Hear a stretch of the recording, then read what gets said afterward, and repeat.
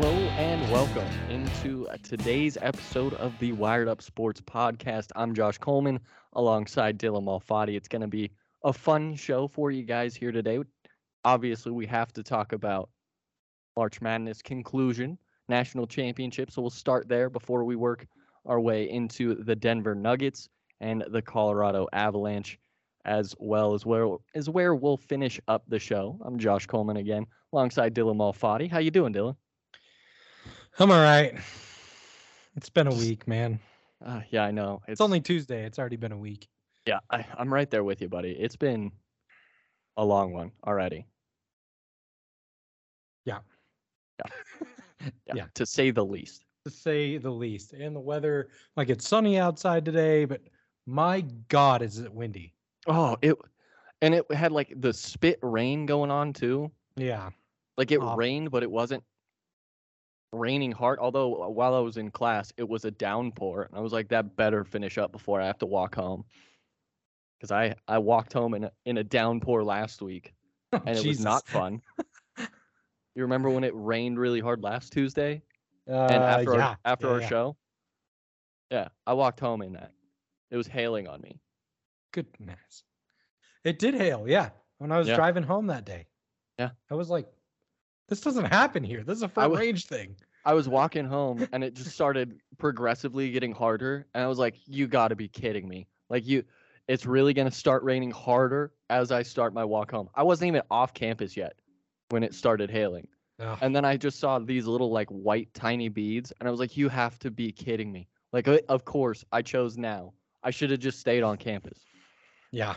Should have tried to wait it out. Terrible. Anyway, well. Yeah. Anyway, jumping into it. Anyway, jumping into the show now. It was, in my book, I think this is one of the craziest NCAA championships that we've had since 2016 when it was Villanova UNC. And UNC had the Marcus Page circus shot that I have no idea how it went in. And then Villanova came back with a buzzer beater three-pointer. I would say this championship is arguably one of the best. Like, instant classic. Instant classic. It was a great game. Well, it was like the tale of two halves, right? Because the first half, Kansas came out of the gate pretty strong. Yeah. But then they just completely lost it, and UNC tore it up the first half. Ended up going into the break 40-25. And then the second half, it was just pretty much all Kansas. Mm-hmm. So yeah.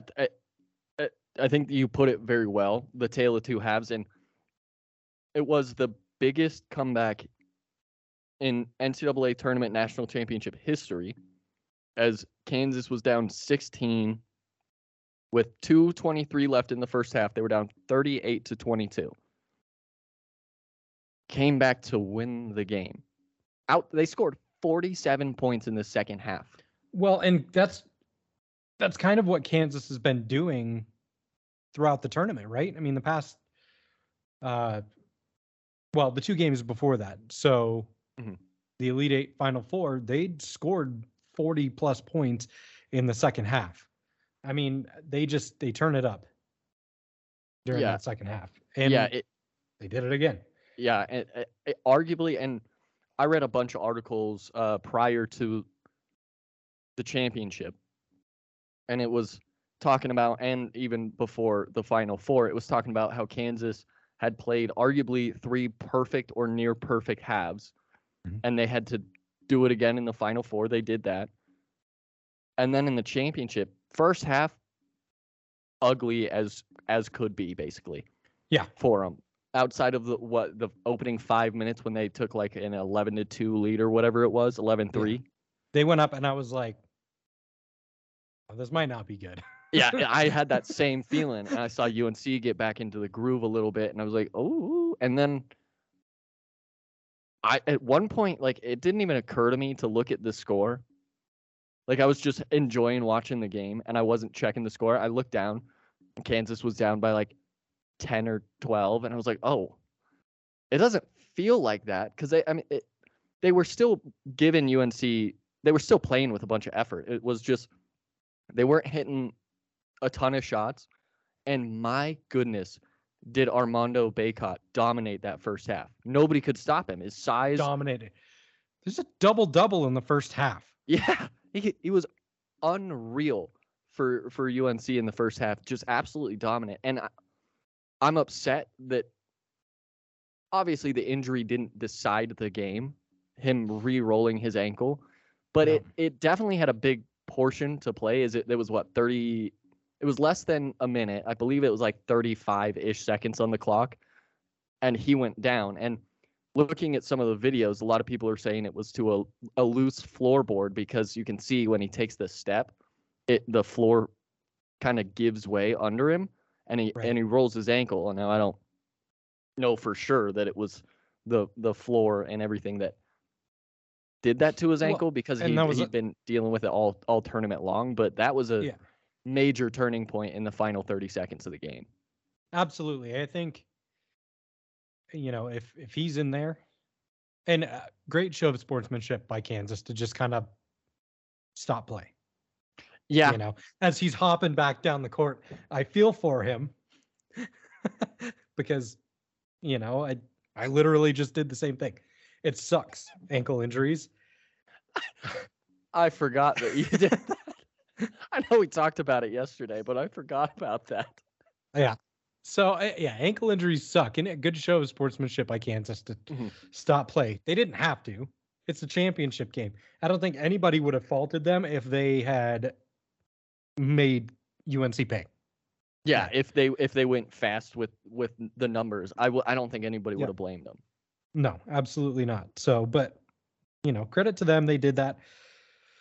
It could have been ugly for Kansas, because right there at the end, I forget who it was. Steps out of bounds. Was it Remy Martin? No, it wasn't Remy. It was Harris, I believe. Now I can't remember his first name. DeJuan? DeJuan Harris. He was the one who stepped out. So he steps out, with 4 seconds left, to give UNC a chance to tie it. Obviously, Caleb Love couldn't hit that shot, but it was a terrible shot. Yeah, awful. And I think they would have had a better shot had Brady Manick not lost his footing or whatever. He was struggling there for a second. Tripped. I couldn't tell if he collided feet with who he was setting the pick for, but he tripped, and I saw that too, and it definitely messed it with their play. Yeah. But it wasn't a great shot neither. I will say this. I am baffled that Hubert Davis did not call a timeout after that horrifying, what seemed like a 35-foot three-pointer with 18 seconds left from Caleb Love. They luckily got the offensive rebound. I would have called the timeout right then and there. Been like, I don't know what the hell just happened and why you thought we needed that shot with 18 seconds on the clock. Yeah. But I think Hubert, he had a timeout. Easily could have called it. I think that's a first-year head coach mistake. They easily could have drawn something up, and I know you kind of want your players to play free and loose, especially in those moments where they're the biggest. But man, after I'm sure my neighbors hated me yesterday because I was screaming at my laptop. Like, what are we doing? Take a timeout, Hubert. Like, you just watched that kid take the dumbest shot of this game in the most important situation. Yeah. And there was nothing. Yeah, you would have liked to seen that shot come from Manick. I mean, he was money in the first half from beyond the arc. Money. I don't know exactly what his 3-point stats were in there, but he was like 3 of 5 or something like that from Brady Manick was 3 of 6 and Caleb Love was 1 for 8 from behind the arc. Yeah, you don't want him taking that shot. And he had shot the ball well all tournament long. Yeah. But in the tournament or in the championship game, he was 5 for 24 from the field, 1 for 8 from behind the 3-point line, had 4 turnovers, 3 rebounds, and 2 assists. Not great stats. 24 shots, and you've made 5. I don't know what's telling you should continue shooting the ball. I understand you're very good, Caleb Love, very talented. Shoot. You shot the lights out all tournament long. That's just not your game. But guys have off games. You have to be able to recognize when you're having an off game. Right. And I mean, it's not like anybody on their team shot that well. Carolina as a team was just 23 for 73 from the field, 5 for 23 from behind the arc. The only good shooting they had was at the free throw line. They went 18 to 22 for an 81% success rate at the charity stripe. But yeah, they didn't shoot the ball. I'm surprised that they hung as well as they did. I understand the 15-point lead had a major part in that, but the second half was so clearly dominated by Kansas, and UNC couldn't hit the broadside of a barn. But it felt like, the second half was just Kansas's. Like, there was no way that Kansas was going to let that slip. No, definitely not. And like I said before, they have big second halves before, of course, they were going to go out and do it again. You know? Right. Even down 16 points, they're not going to just roll over and die. Yeah, they weren't going to fold. And actually, I was reading an article today, and it was started. I don't know if you remember a ton about the 2020 Kansas team when COVID happened and they were the best team in college basketball. The article talked about it, and it says that it was the 4th national title as well for Kansas. We have not said that yet, but Bill Self after the game said it's partially won for them, that 2020 team, because I always thought the 2020 team was better, more equipped to do well in the NCAA tournament. This is a direct quote from Bill Self. I don't see the fault with him, but a lot of those guys, because Kansas is a very veteran group, they have 973 games of college experience combined throughout their entire roster. Wow. Yeah, a lot of game experience. But guys, like, there were a lot of veteran players for Kansas that was on that 2020 team. Like, this was a game where I didn't remember that a lot of those guys were on the roster still, but it felt like Kansas was almost their destiny, even though UNC had arguably more of a destiny-driven NCAA tournament. It felt like Kansas was going to win this game going into it. Like, granted, I didn't think it would turn out the way it did. I didn't think that UNC was going to win. It felt to me like Kansas was by far the better team. Was coming off 3 of the best halves of their season, really, and UNC had just played basically their national championship game. Like, it felt like everything was leading up to Kansas being named eventual winners and champions. Yeah, I mean, with that kind of experience. And 973 games is so much to have on one roster, especially in today's era of the one and dones and Kansas being such a good program. Like, that is wild to me. Yeah, crazy. And I mean, by comparison, UNC, I don't want to call them a young group, but like, they're younger than Kansas. They're younger. That's exactly what I'm trying to get at. So, that experience just isn't there. Yeah. Apart from, Baycott and Manic, who are older guys. Yeah.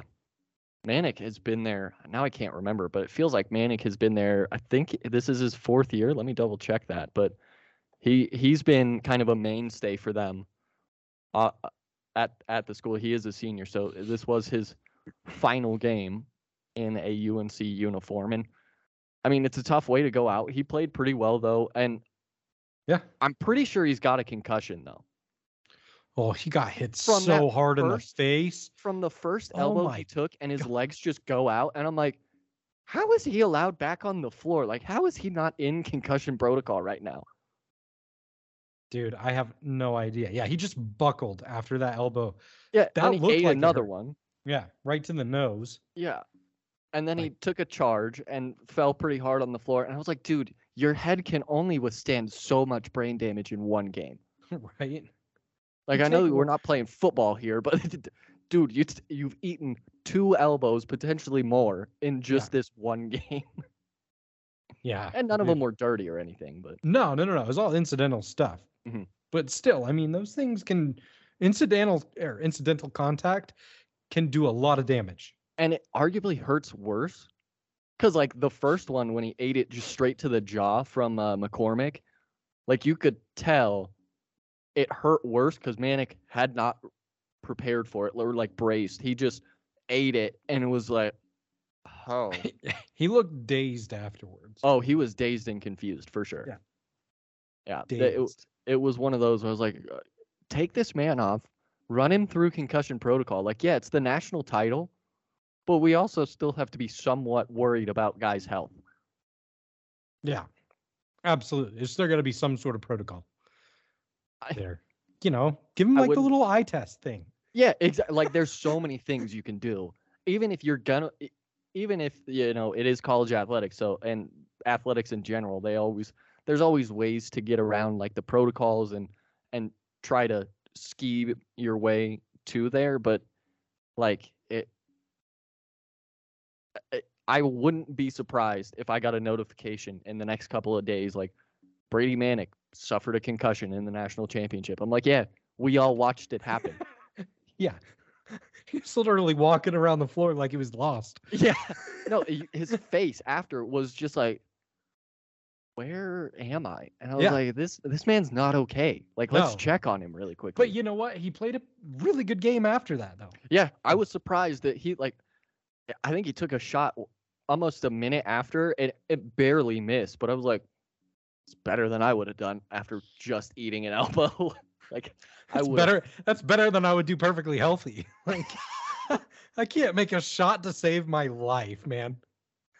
Oh, that makes me laugh. I was never super great at like driving past my defense. I was a shooter in basketball, so I fully get it.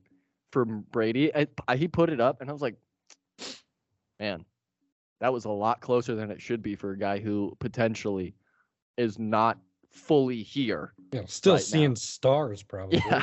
Yeah. But it 2 baskets he's shooting at. Just pick one. Shoot for the middle. Yeah, exactly. But it was one of the most exciting national championship games ever. Instant classic. I can't say enough about it. I saw too many things, actually. But I saw too many things of people saying, like, this tournament was a little boring and all of that. I never thought it was. There were only a couple of games that were, like, boring, I guess you could say, and it's usually the 1 versus 16 seeds where the one wins by like 40 points. Yeah. Like, there weren't a ton of blowouts this year. Every game was pretty close down to the wire. I mean, there were a couple that were decided by 10 or more as we got later into the tournament, but I thoroughly enjoyed everything that we got to see. Not boring. It was awesome getting to see UNC Duke in the Final Four. That they met for the first time ever. It was incredible. The only way that book is written better is if Roy Williams is still a coach and they meet in the national championship. Mm-hmm. And they both ride off into the sunset after the year. Only way it's written better. But yeah, either way, it was tremendous. And the last thing that I want to bring up about this topic is I saw a hilarious tweet after from Peter Burns at ESPN. It says, this is Kansas's 4th national championship, just one shy of the amount of level 1 violations they're currently being accused of by the NCAA. And I was like, I have no words for a tweet like that. It made me laugh so hard. Well, I mean, I think everybody was under investigation for something. Everybody in the Final Four. Every really good team, Duke, UNC, Kentucky, Kansas, all of those like blue bloods. There's no way they're fully clean. I'm sure that things will clean up a little bit with NIL is now you don't have to pay your players to get them there. But I know. I mean, Louisville as well before with Rick Pitino when they got accused and he had to get fired because he was violating all the NCAA violations. Like all of the really good coaches, there's no chance they're staying within them. No chance. No, absolutely not. But yeah, I just saw that tweet today. I was like, that's perfect. That's the most perfect tweet that you could have, both celebrating a national championship, making a joke, and informing people about the violations that they're having. Because I honestly wasn't really, I didn't know that was going on. I don't follow Kansas a ton. I'm not a huge Rock Chalk Jayhawk guy. I don't like them. But I was unaware, and it made me laugh so hard. I was like, man, 5 level 1 violations. That's tough. that's a funny tweet. Yeah, no, it was perfect. But that's funny. That's gonna wrap up the March Madness segment, and we'll quickly move into some Denver Nuggets talk as they're wrapping up their season here. Currently, still in. Oh, actually, they climbed. They're in 5th place now. They jumped the Utah Jazz for that 5th spot. So potentially the Nuggets get the first round matchup with the Dallas Mavericks as the 4-5, and then the winner of that would go on to, I'm presuming, take on the Phoenix Suns. I don't think that they're going to lose in the first round to whoever they get matched up with out of the play-in tournament. But Nuggets have 3 more games on the schedule. They finally put the Lakers game on with the time and not TBD anymore. So Nuggets, they got San Antonio tonight, Tuesday, April 5th at 7 p.m. Thursday, they have the Memphis Grizzlies, who I can't imagine is going to be playing all of their starters because they already clinched their spot in the playoffs. Yeah, and then the Lakers. I can't imagine that, Ja is not going to be back before the playoffs. Yeah, no, he's for sure. There would be no reason to bring him in at this moment in time. So I'm presuming that he's not going to be playing for Memphis on Thursday night. That's just a little hunch that I'm sure every person who follows the NBA has. Yeah. So yeah, Ja was out. Ja's been out for a while. Jaren Jackson, I think, was out when they played the Suns, and they still beat them. Which is Grizzlies. Memphis is they're scary good. They're scary good, and it's one of those where, like, I'm not sure anybody thought they were going to be this good this year.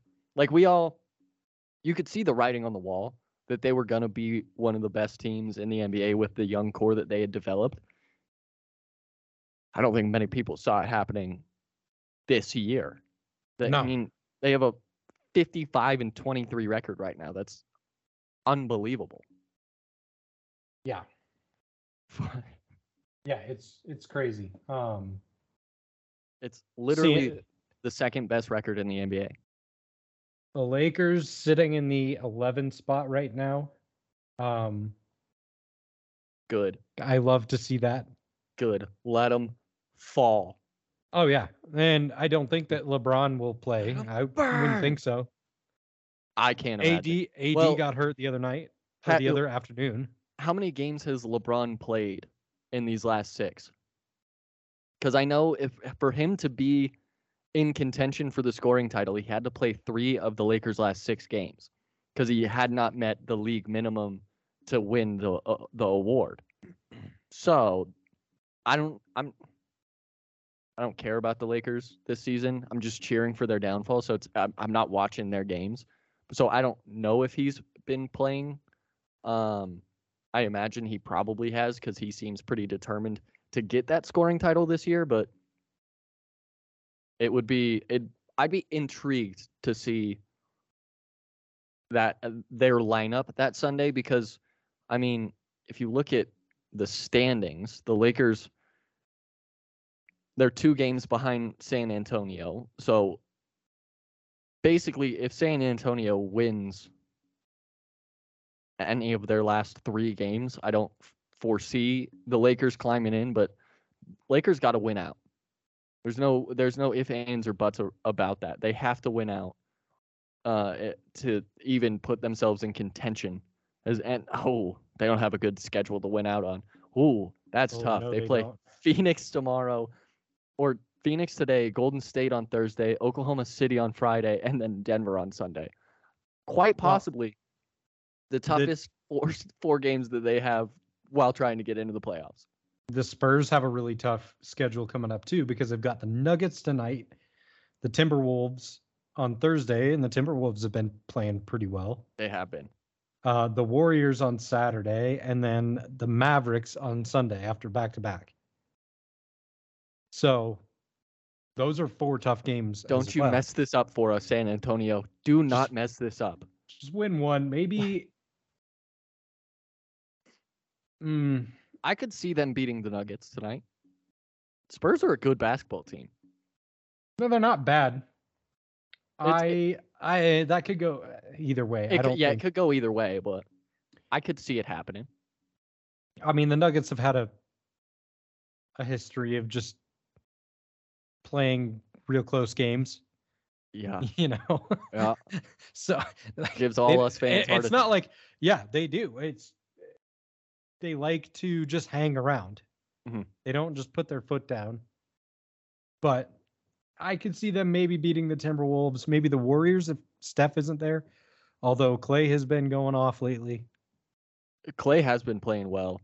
Actually, and now that I say this, San Antonio's got DeJounte Murray out for tonight's game against the Nuggets. He's ruled out with an illness. And then Jock Landale, looked like Jake to me on my screen initially. Jock Landale is also out for them. So they've got some injuries that they're battling, that especially DeJounte Murray.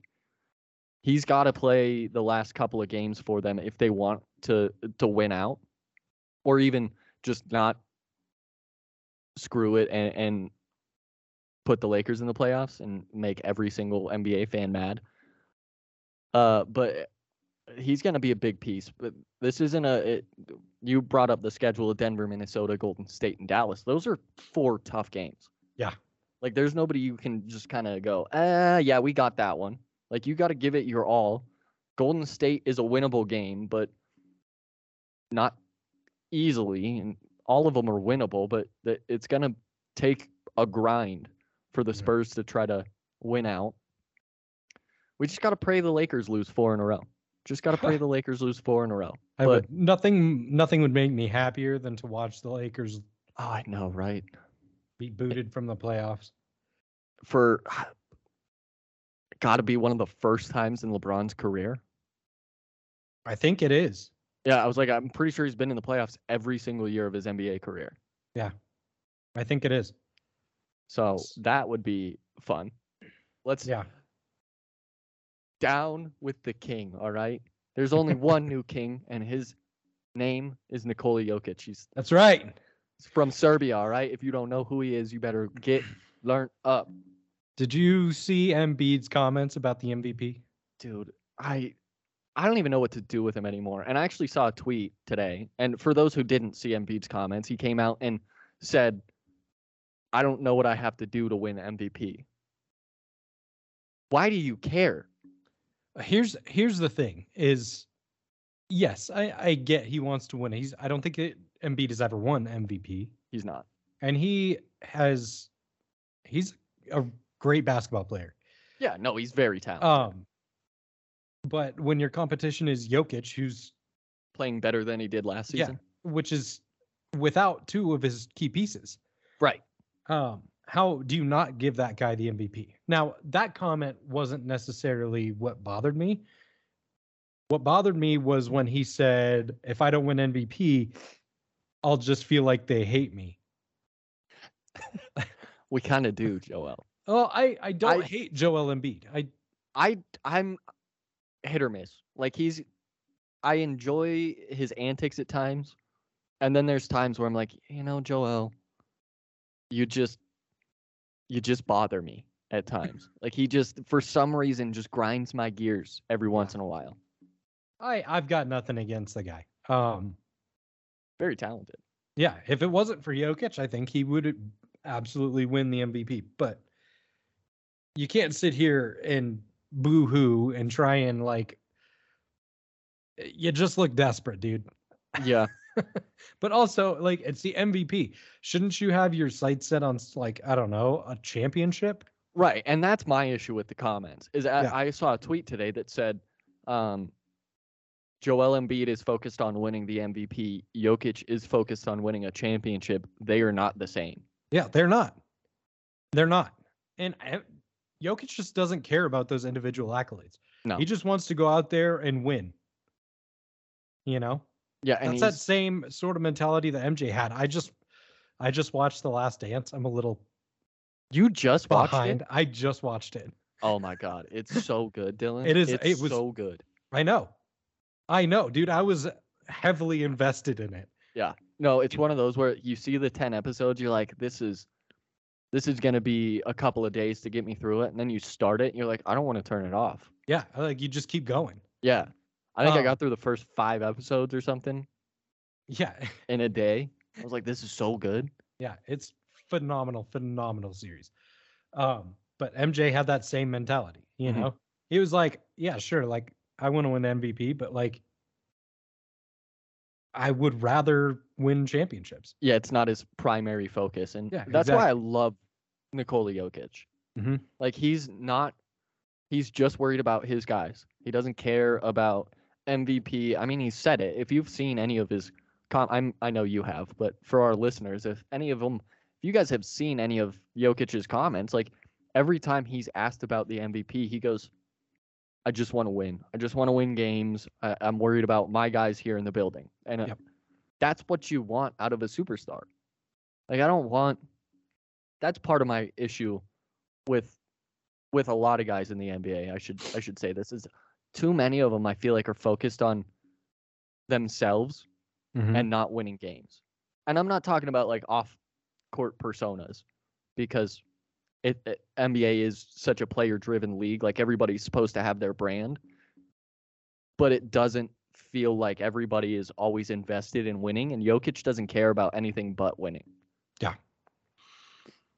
Yeah. And I think that's why he should be the MVP, is because he just wants to win. He wants to go out there and win championships, and he's going to do it whatever way he can. Yeah. Plus, I don't want to hear the record or seeding argument anymore. The Nuggets now, they're in 5th. The Sixers are in 4th in the East. Like, it's not like they have the best record in the NBA. Because if they did, I think it'd be tough to give the Jokic the award. They don't. Like, Nuggets have lost 2 more games compared to 1 more win for the Sixers. They have a 48-30 record. The Nuggets have a 47-32 record. Like, yeah, and you're doing that in a much easier conference. It's a fact. The East is well, actually, the East has been pretty good this year. It's actually the first year where it's been truly competitive up and down. But it's not like the strong conference in the NBA. Like, the West still is the more dominant conference in my mind. Although it does feel a little reversed this year. A little bit, actually. This is the first time, I think, in the last, I don't know how many years, but it feels like 5 to 10 where somebody from the East is going to get into the playoffs with a losing record. That isn't happening over there, but it is happening on the West this year. There's a couple teams. 3 teams in the play and all have losing records. And the Clippers are the only team out of those 3 who can get to a winning record, as they are 39-40. So just 1 win brings them to 500, and they're a good enough team that they can get over that 500 line, but it doesn't feel like the same. But going back to your point of like he's doing it in a weaker conference, I would agree, especially weaker big conference. Like, there's not a ton of dominant centers or any that are jumping off the page, at least in my mind in the East. There's not saying they don't have good centers. They have some very quality centers, but Joel is the best one in the East. Jokic is the best one in the NBA. Yeah. Yeah, I think it's tough to play that record and seeding argument now, because that was the disagreement for so many fans with Jokic is they were like, well, the Nuggets are in 6th. They're the 6th seed. Like, why do I care? And you're like, they're winning games with 1 star. Well, 2 stars. I'll give Eric Gordon that star status. Yeah, I would too. Aaron, he's been playing really well lately too. Mm-hmm.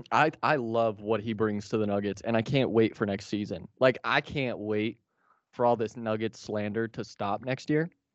Because, I mean, when you get MPJ and Jamal Murray back next season, like, Nuggets are one of the best teams in the NBA. Oh, by a long ways.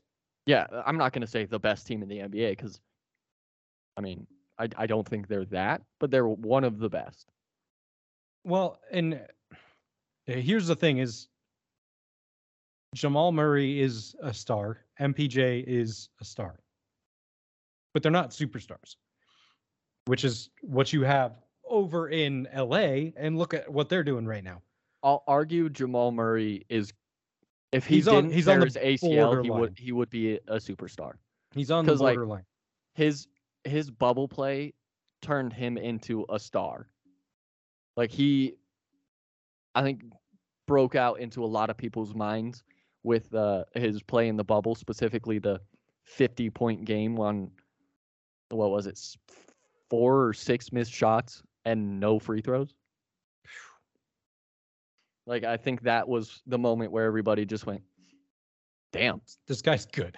Yeah, this guy's really good. And that layup around LeBron in the conference finals where he carved through the double and threw some jelly for a reverse, I think people saw that and went, he's going to be a problem. Yeah. And if he didn't tear his ACL, I imagine his stardom would have only continued to grow. And I imagine next year it will grow even more. So, yeah, we'll see how he does coming back from that knee injury. Fair. So, all right, Dylan, we're gonna close this segment. How do you think the Nuggets finish? What do you think their record is against San Antonio, Memphis, and LA? I say they win 2 of their next 3. I think they win tonight. I think they win against LA. Fair. I'm trying to go through. I agree with you because Memphis is tough for me because I just don't know what they're gonna do with their lineup and roster and if they'll rest guys or anything like that. Yeah, I imagine they would, but that's a tough one to win no matter what. So I would agree with that. 2 for 1. I think they absolutely can beat Memphis, but it's not one where I can just look at it and be like, yeah, that should be a win. Yeah, no, I don't know if I can call that one a win, but I think that they can win tonight, and I think that they can win against LA. Mm-hmm. I would agree with that. But that is going to wrap up our Denver Nuggets talk as we come into our final segment of the show with some hockey. Dylan's favorite. I don't get to watch it a ton, but I love hockey. It's one of those sports. I can't wait for playoff hockey. The vibe of playoff hockey, there's nothing like it. I don't know if you've ever been to an Avalanche game, playoff. I haven't been to a playoff game, no. Oh my God, man.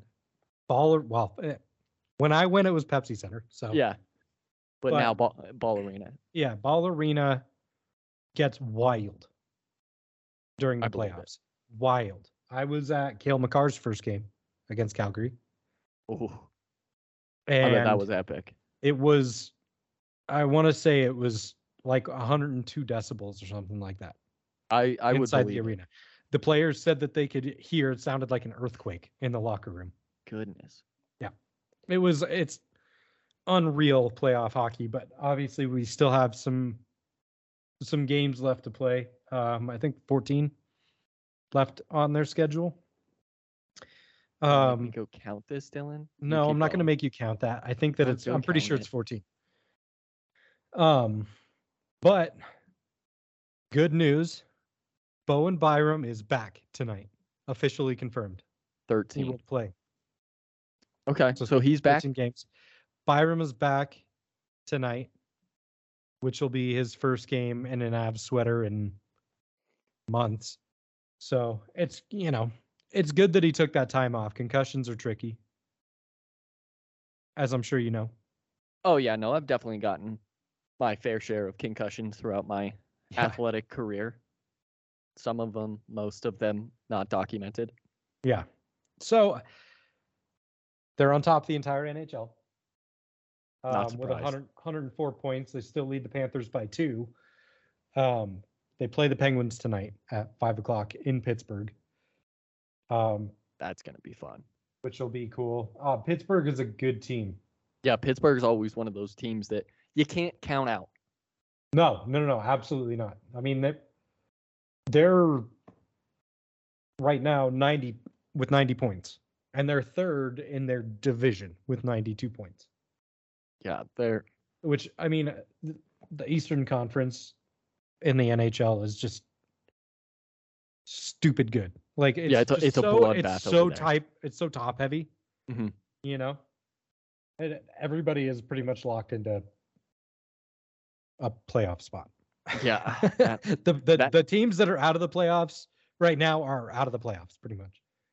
Yeah, that East is never, like, it's one of those where I look at and I'm like, gosh, it's just a bloodbath. Like, every team, well, maybe not. There's a couple of teams that aren't the best, but like for the majority of it, all of the teams in the East are capable of beating you every night. Yeah. Well, like I said, it's top heavy. The top 8 teams in the East are great. Mm-hmm. The bottom 8 teams are not. They're not good. Very, very, very bad. So, right now the Wild and the Flames are tied with 91 points for second in the conference. So the Avs still have a pretty good lead on them. Mm-hmm. I'm upset to see the Kraken are eliminated. I wanted another expansion team in the first year to make the NHL championship. I did like that. I thought it was so fun watching that, and then I quickly grew to hate the Golden Knights. But it was so much fun watching the first year team just ball out like that. Oh yeah, go to the finals. Obviously, they got beat by the Capitals that year, but no, it was still pretty phenomenal to see, like, kind of a nobody team too. It's not like it had any superstars on there. Yeah, the only player, and now of course I go to say his name, I can't. Daniel Carlson. He had a tremendous year that year though. Yeah. William Carlson. That's what. William Carlson. That's right.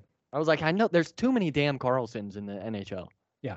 No, I mean, he had an all right year, but he's not like a superstar, No, that he was just the only name that like really popped off the page and that I recognized from the roster. But I mean, they didn't have any superstars that year outside of Mark Stone. No, Andre Fleury. Oh, Marc-Andre Fleury. Oh, yeah. Like he's actually probably the biggest superstar off that team. Yeah, he was the whole reason I think that they got that far. Oh, he was. But now he's playing for Minnesota. I know. I know. So here's the thing, though, is so Minnesota acquired him at the deadline. Mm-hmm. It always takes goalies in particular a while to kind of become accustomed to the team in front of them and everything like that. Kemper didn't really start getting accustomed to this and start being like a solid tendy until January, really, was when he kind of broke out. Why is that? Is it just defense? The defense in front of him, your goaltender coach a lot of times will try and change up things depending on how they like. That makes sense. To, play that position. Yeah, I mean, just getting used to the guys in front of you, really, the defense and everything like that. So I just was a little surprised to hear that because I feel like I'm not going to say it's an easy position, but it feels like the most constant position where your job doesn't change. Like you're not asked to go play on a different wing or something as a goalie. Like you're there, just go occupy the net, make some saves, buddy.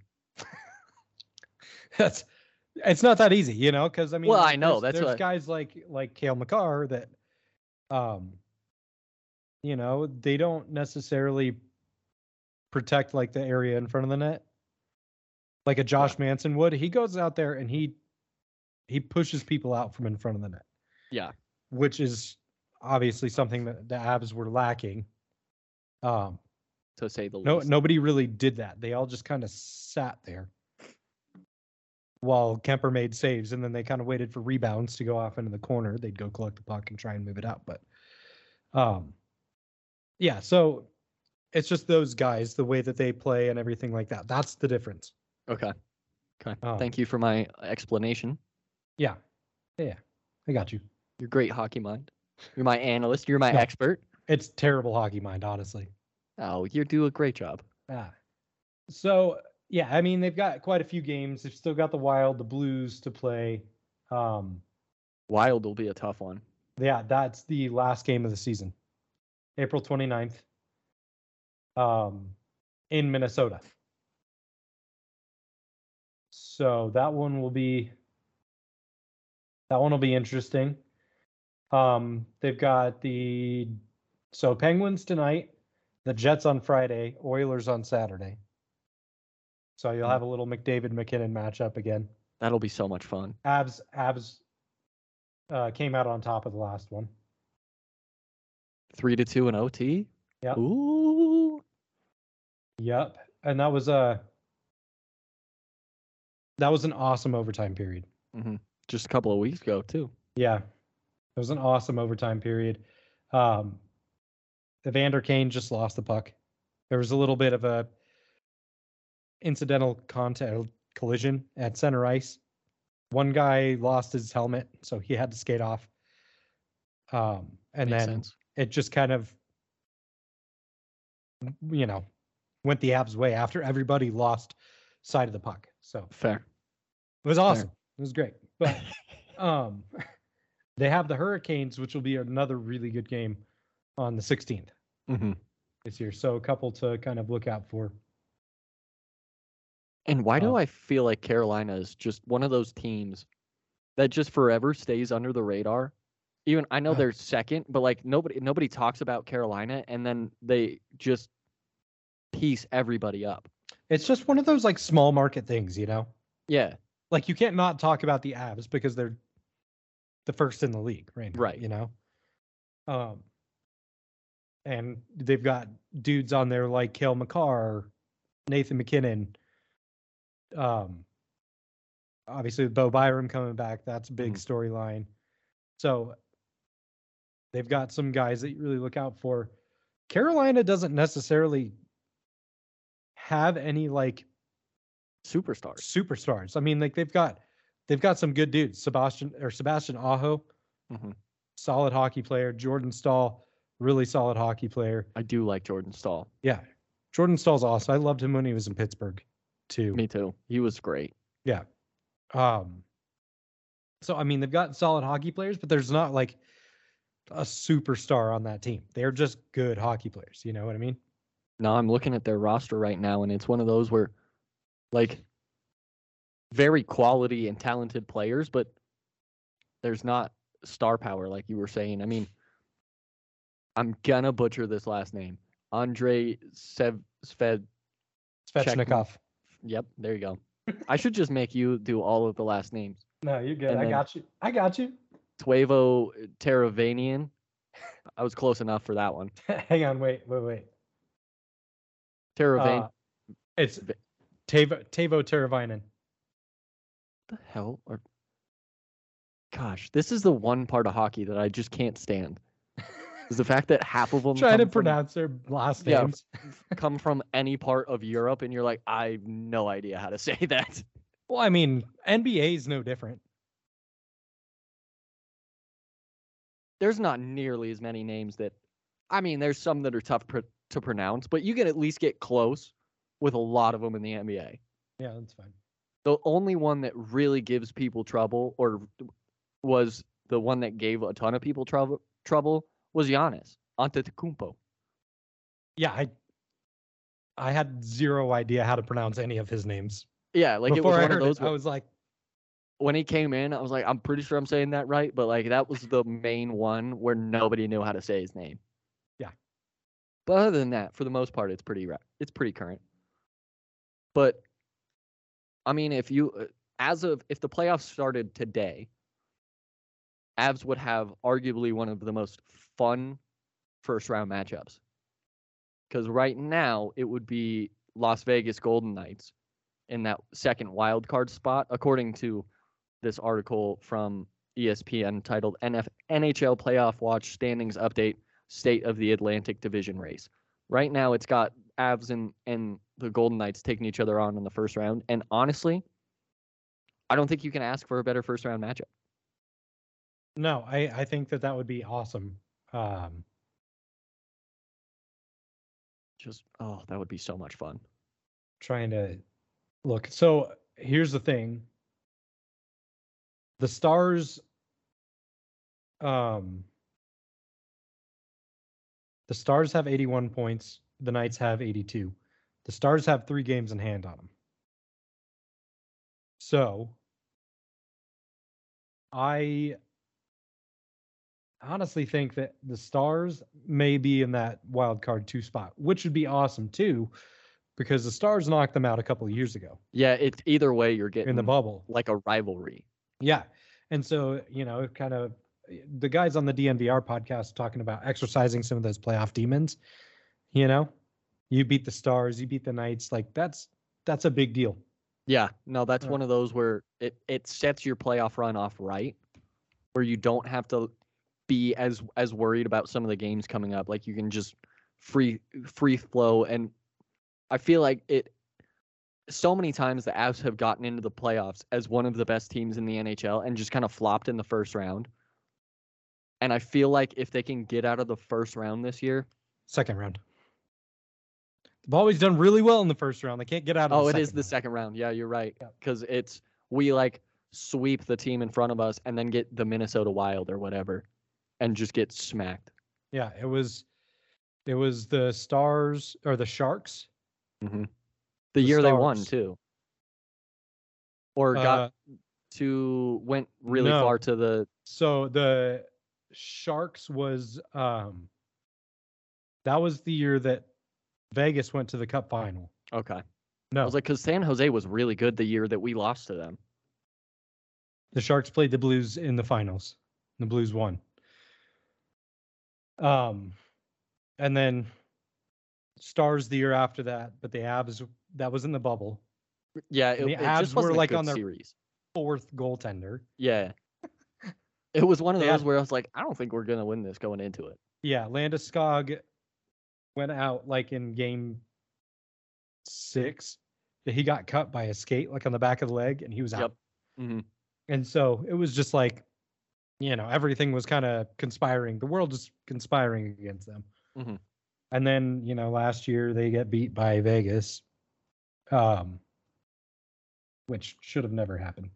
The worst one was when the Avs went from worst to first and then just had a terrible showing in the playoffs. And we were like, we had so much hope and hype for you in the playoffs, and you let us all down. But, I mean, I can say this confidently, like hockey is the hardest sport to win in the playoffs. I think so. I love the football playoffs, but seeing a team potentially 7 times in a row in a sport that's so physical and so like heat based, like if you are playing well and you have a hot goalie or whatever, like it can carry you in the playoffs. Oh yeah. If you don't, like you could be going 7 games and all of them go into like overtime or decided by 1 goal. Well, and you look at like the NBA playoffs and stuff like that too. Even through the regular season, home court advantage is a real thing. Yeah. That's not the case in hockey. It's not really. I'd argue it's a bigger deal in hockey than it. I don't know. That's tough. That's an interesting way to look at it because I actually don't think home court in the NBA is a huge deal. It's certainly not in hockey. It is in football. That one really does. Yeah. That's one of the deciding kind of factors in football is who gets that home court. But that's an interesting kind of point is it doesn't matter because it is. I mean, it's the same surface every day. The only thing that changes is the fans and how excited they get. Mm-hmm. So that's interesting, but we'll have to keep an eye on this Avs team because they have so many injuries right now. They do, but all of these guys should be They'll back. be back, but yeah. Barring any more injuries, knock on your wood, buddy. I knocked. Barring any more injuries, they should be healthy come playoff time. Yeah, and that's going to be huge. But like, I know we were talking about it on Monday. I guess that was yesterday. It doesn't feel like Tuesday. But we were talking about it yesterday of Kadri's now injured. He is expected to return by at least the start of the playoffs. Yeah. But Sam Girard, he's not playing against Pittsburgh. Landeskog's still out. Calvert is, well. Calvert, what? Calvert? Yeah, Matt Calvert is on, I read it wrong. He's been on the IR. I don't know why he's. Matt Calvert retired. Yeah, it's injured reserve, undisclosed, will hang up his skates after 11 seasons. I'm like, why is he on the freaking injury report then? Yeah, I don't know. If he retired and is on IR, why is he on the injured report? Yeah. But Landeskog, Kadri, those are huge injuries. Kadri especially because he's your leading points producer this. Yeah. You know, he's been up to 83 now. Yeah, he's been incredible on the second line. But now it's time for guys to step up. Yeah. I think giving these guys some time off though, it's going to be huge. Is going to be big. I mean, you've got a huge lead right now in the conference. I don't think that they care much about winning the President's Trophy. I've always wondered why that. I don't know if it's like a huge thing amongst teams, but I feel like fans make such a big deal out of it, and it's like cool. Like, well, it's nice to be the number one overall, but I feel like it's just adding hype and pressure to the playoff run. Sure, it is. It absolutely is, because then you carry those expectations from the regular season over to the postseason. Right. Like, it's nice to win it, but yeah, it's like cool. We won the President's Trophy, but I mean, they won it last year, and look what happened. Exactly. Like they went out in the second round. It shouldn't be kind of the precipice for the Avs. Is they won it last year, didn't do much in the playoffs. Like, I honestly think I'd be okay if they didn't win it, because I think it would be beneficial for them. I agree. You have home ice advantage right now through at least to the Stanley Cup Finals. Right. I think that you just ice that, rest some guys a night or two here and there, and just, say whatever happens up after this happens. Yeah, prioritize health going into the playoffs, not President's Cup trophy. Absolutely. Yeah. And I feel like they're going to do that. Yeah, me too. I last 10 games or so. Mm-hmm. And Bednar, who is he in his fourth year now? Yes. I feel like his progression as an NHL coach, fifth year. I was like, I know he's been here for at least 4 or 5, but his progression as a coach has really changed, where he does kind of emphasize health over things. Because, I mean, when he came in, it was one of those where it felt like it was just a race to the finish. Well, when he came in was that awful 48-point season. Awful. Yeah, it was when terrible. They were like, the first year was terrible for lowest points. Yeah, first year was bad. And then the year after that is when they just squeaked into the playoffs in the last game against Winnipeg. Mm-hmm. So, and that was huge. That was a big stepping stone to go from the worst team in NHL history literally to Yeah. to a playoff team. Like that's huge. And then they've just been getting better ever since, you know? Yeah. Yeah. I mean, this team is, since he took over, it feels like, I mean, the roster has stayed fairly consistent, but the mentality has completely switched for him. Yeah. I mean, even just since last year, you know, last year was all about speed and, you know, quick transitions and all that kind of stuff. This year, there's still a focus on that, but there's more of a focus on physicality as well, because that's what you need to win playoff games is physicality. Well, and speed is great to have, and don't get me wrong, the Avs have a bunch of it, but like to win in the playoffs, you need more than speed. And at a certain point, like speed only gets you so far in the regular season too. Like there's going to be games that you lose because you don't have the physicality because you emphasize speed. And this year, it's completely switched. Like, yeah, we've seen them win. Obviously, the way that they play the game is with speed. That's their game. They it's like that always game. gonna be. It's effective, you know, until the other team decides to force their game on you. And, you know, they play a more physical style of play, a slower pace. Now the Avs are comfortable with that.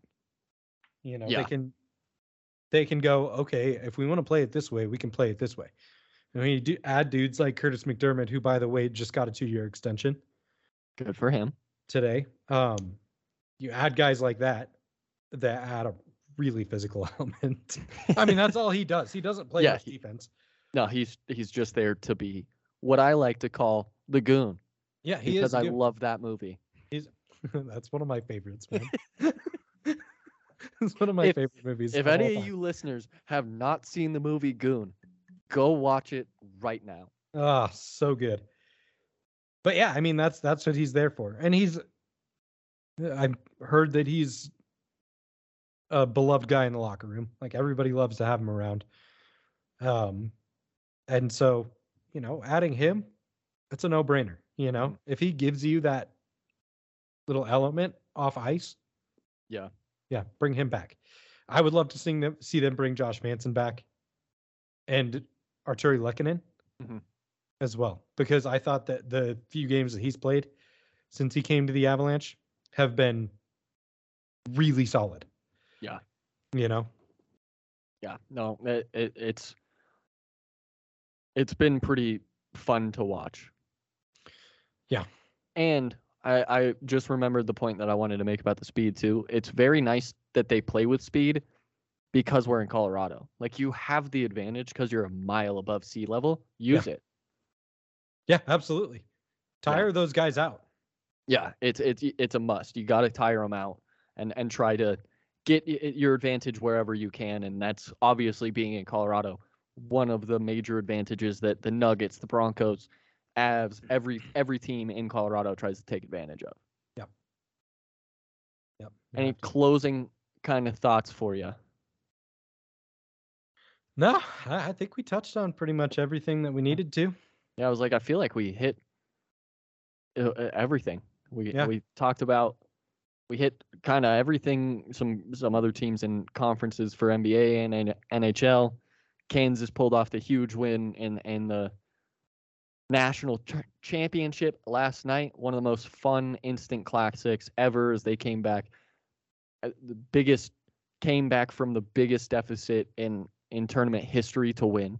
It's the biggest comeback ever. So that's obviously an important one for them, is it's their fourth national title, second under head coach Bill Self as well. But that's going to wrap it up for this episode of the Wired Up Sports Podcast. I'm Josh Coleman alongside Dylan Malfatti. You can check us out at any of the podcasting apps that you listen on, whether it's Spotify, Google Podcasts, Apple Podcasts, anything that I'm missing, because there's times where I believe you can get podcasts and all that on SoundCloud. I don't know if we go there. But check us out wherever you can. And then check out our Twitter as well, the Wired Up Sports Podcast. Gray logo for both. For Twitter is wired_up_sports. But that's going to do it. I'm Josh Coleman with Dylan Malfatti. We hope you have a great rest of your day, everybody. Bye.